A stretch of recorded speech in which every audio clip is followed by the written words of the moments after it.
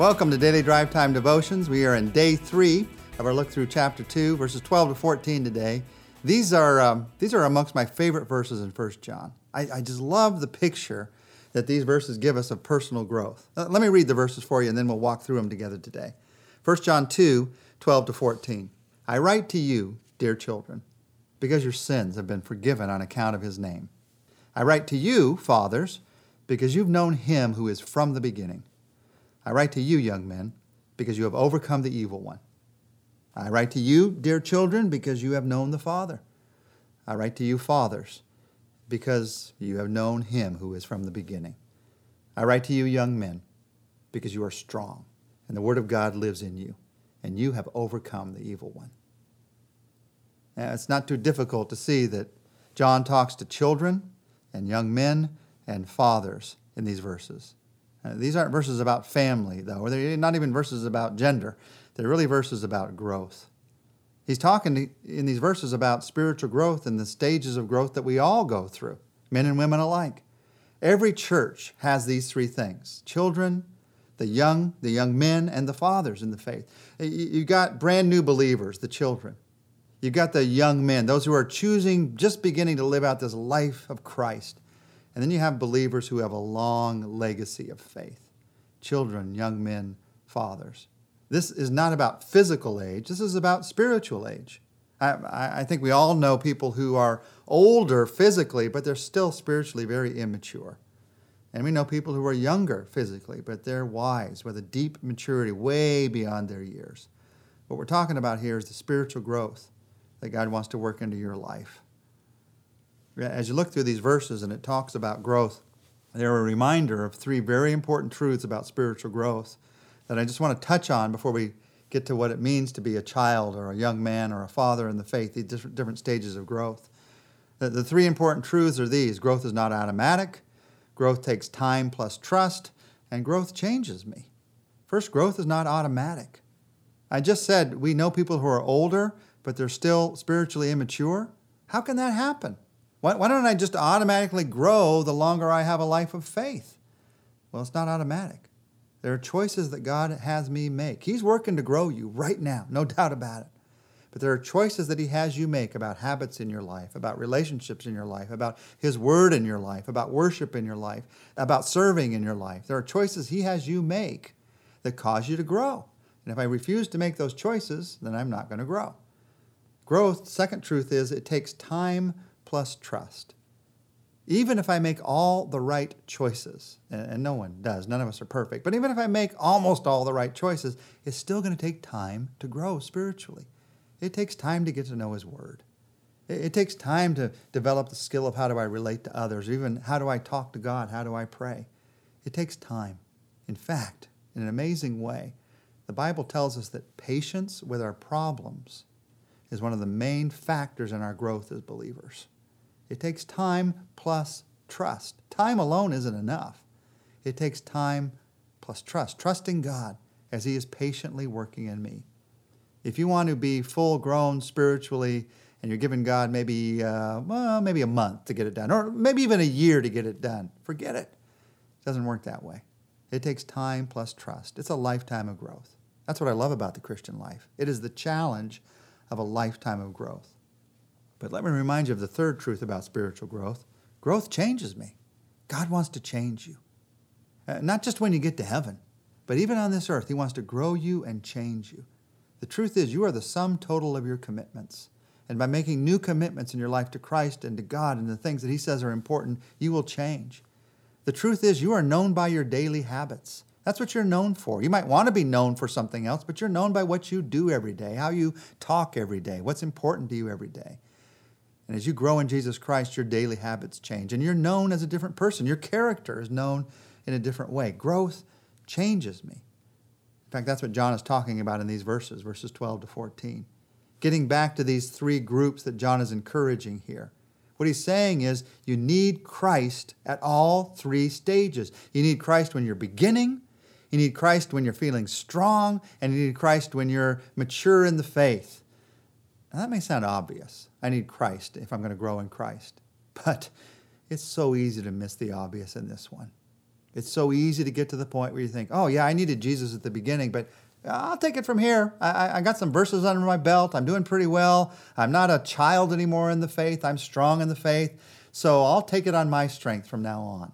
And then you fall flat on your face spiritually. I've seen it happen in my life. I've seen it happen in every believer's life. It's just what happens when we depend on ourselves. You see, I need Christ at every stage. And in these verses, John talks about the qualities that I want to make sure not to miss at each stage of growth.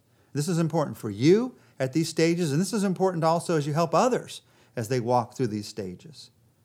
For instance, he says, dear children, the new believer. What does he want to make sure the new believer doesn't miss? Two things. Number one, don't miss that you're forgiven. If you're going to live out the life of Christ, know that you're forgiven. Hang on to the fact that you're forgiven. When Satan comes and tempts you and says to you, he didn't really forgive you. It's just based on a prayer you could be forgiven. When you're tempted with those thoughts, remember the cross is real. And it is a prayer. It is a prayer that recognizes the reality that Jesus died for you. You are forgiven. And he also says, you're known. You know and are known by your Father. Recognize that relationship that you have with him. And in that relationship that you have with him and the forgiveness that he has given you, Jesus Christ builds the foundation for a lifetime of growth. How about the growing believer? He says, here's some things you need to recognize, 3 of them. Recognize that you are strong, that the Word of God lives in you, and that you've overcome the evil one. Now, the evil one's going to tempt you to believe none of those things are true. He's going to tempt you to believe that you can't make it in the Christian life. Strong here isn't a prideful word. It doesn't mean you're pridefully strong. It means that God has put strength into your life, and you want to praise him for it, give him thanks for it, grow on it. Recognize also that the Word of God lives in you. That's where spiritual strength comes from God's Word. It doesn't come from our philosophies. That's empty. It comes from God's Word. And recognize also, he says, that you have overcome the evil one. Satan wants us to be scared of him. He wants us to be scared of evil. God tells us that you don't have to be scared of evil. The one who is in you is greater than the evil one, and you have overcome the evil one. Yeah, we're going to lose some battles in this world, but the end of the story is we are victorious in Jesus Christ. We have overcome the evil one, not by our power, not by our might, but by God's power, by what Jesus did on the cross. Recognize that. That's where the strength to live out a growing life as a believer comes from. And then he talks to the mature believer. And he says, here's what I want you to remember. Remember that you know him who has been from the very beginning. For the mature believer, John goes all the way back to the very beginning and says, remember the eternal God, the eternity of God, from the beginning and all the way to the end of time. From eternity to eternity, God has loved you. If you're mature as a believer, remember the most important thing about you is the fact that God loves you. However God used you, he may have used you to do some great things. However deep your life has come in him, you may have understood some great truths. However many verses of the Bible you've memorized, keep remembering that the most important thing about you is that God loves you. From the beginning of time, an eternity before you were born, God loves you. Until an eternity after you have died on this planet, and when you're in heaven with him for eternity, God will love you. The most lasting thing about you, by far, is God's love for you. Little children, young men, mature, growing fathers, believers. Another way to look at these verses is not just in stages of time, but also stages in my own life. That all of us at times are like this. Even when I become a mature believer, sometimes I still act like a child in the faith every once in a while. You know what I'm talking about. And so we all need to remember these things. All Christians are like little children, forgiven, dependent on the Father. All Christians can be like young men, strong and victorious in the faith, young women. And all are meant to be like fathers in the faith, with eternity in mind. In fact, as we close in prayer today, I want to focus on those 3 things. Father, thank you that we are forgiven in Jesus Christ. Help us to never outgrow, outthink, forget the truth of forgiveness. And Father, thank you that we are strong and victorious in Jesus Christ.